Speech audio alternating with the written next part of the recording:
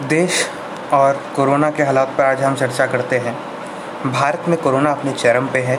आप लोग देख सकते हैं देश में करीब 4.5 लाख मामले आ रहे हैं और अब ये मामले धीरे धीरे कम हो रहे थे, पर कल की संख्या में आज देखा जा रहा है कि देश में फिर कोरोना बढ़ रहा है।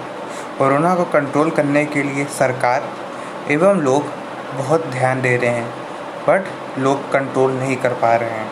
कोरोना अपने चरम पे है, अपने पीक पे है। अन्य राज्यों जैसे उत्तर प्रदेश, महाराष्ट्र और जगहों पर कोरोना की पीक आने वाली है। कोरोना हमें ये दिखाता है कि हम अपने ऊपर कोई काबू नहीं रख पा रहे हैं। लोग सोशल डिस्टेंसिंग, सोशल गैदरिंग का पालन नहीं कर रहे हैं। Thank you.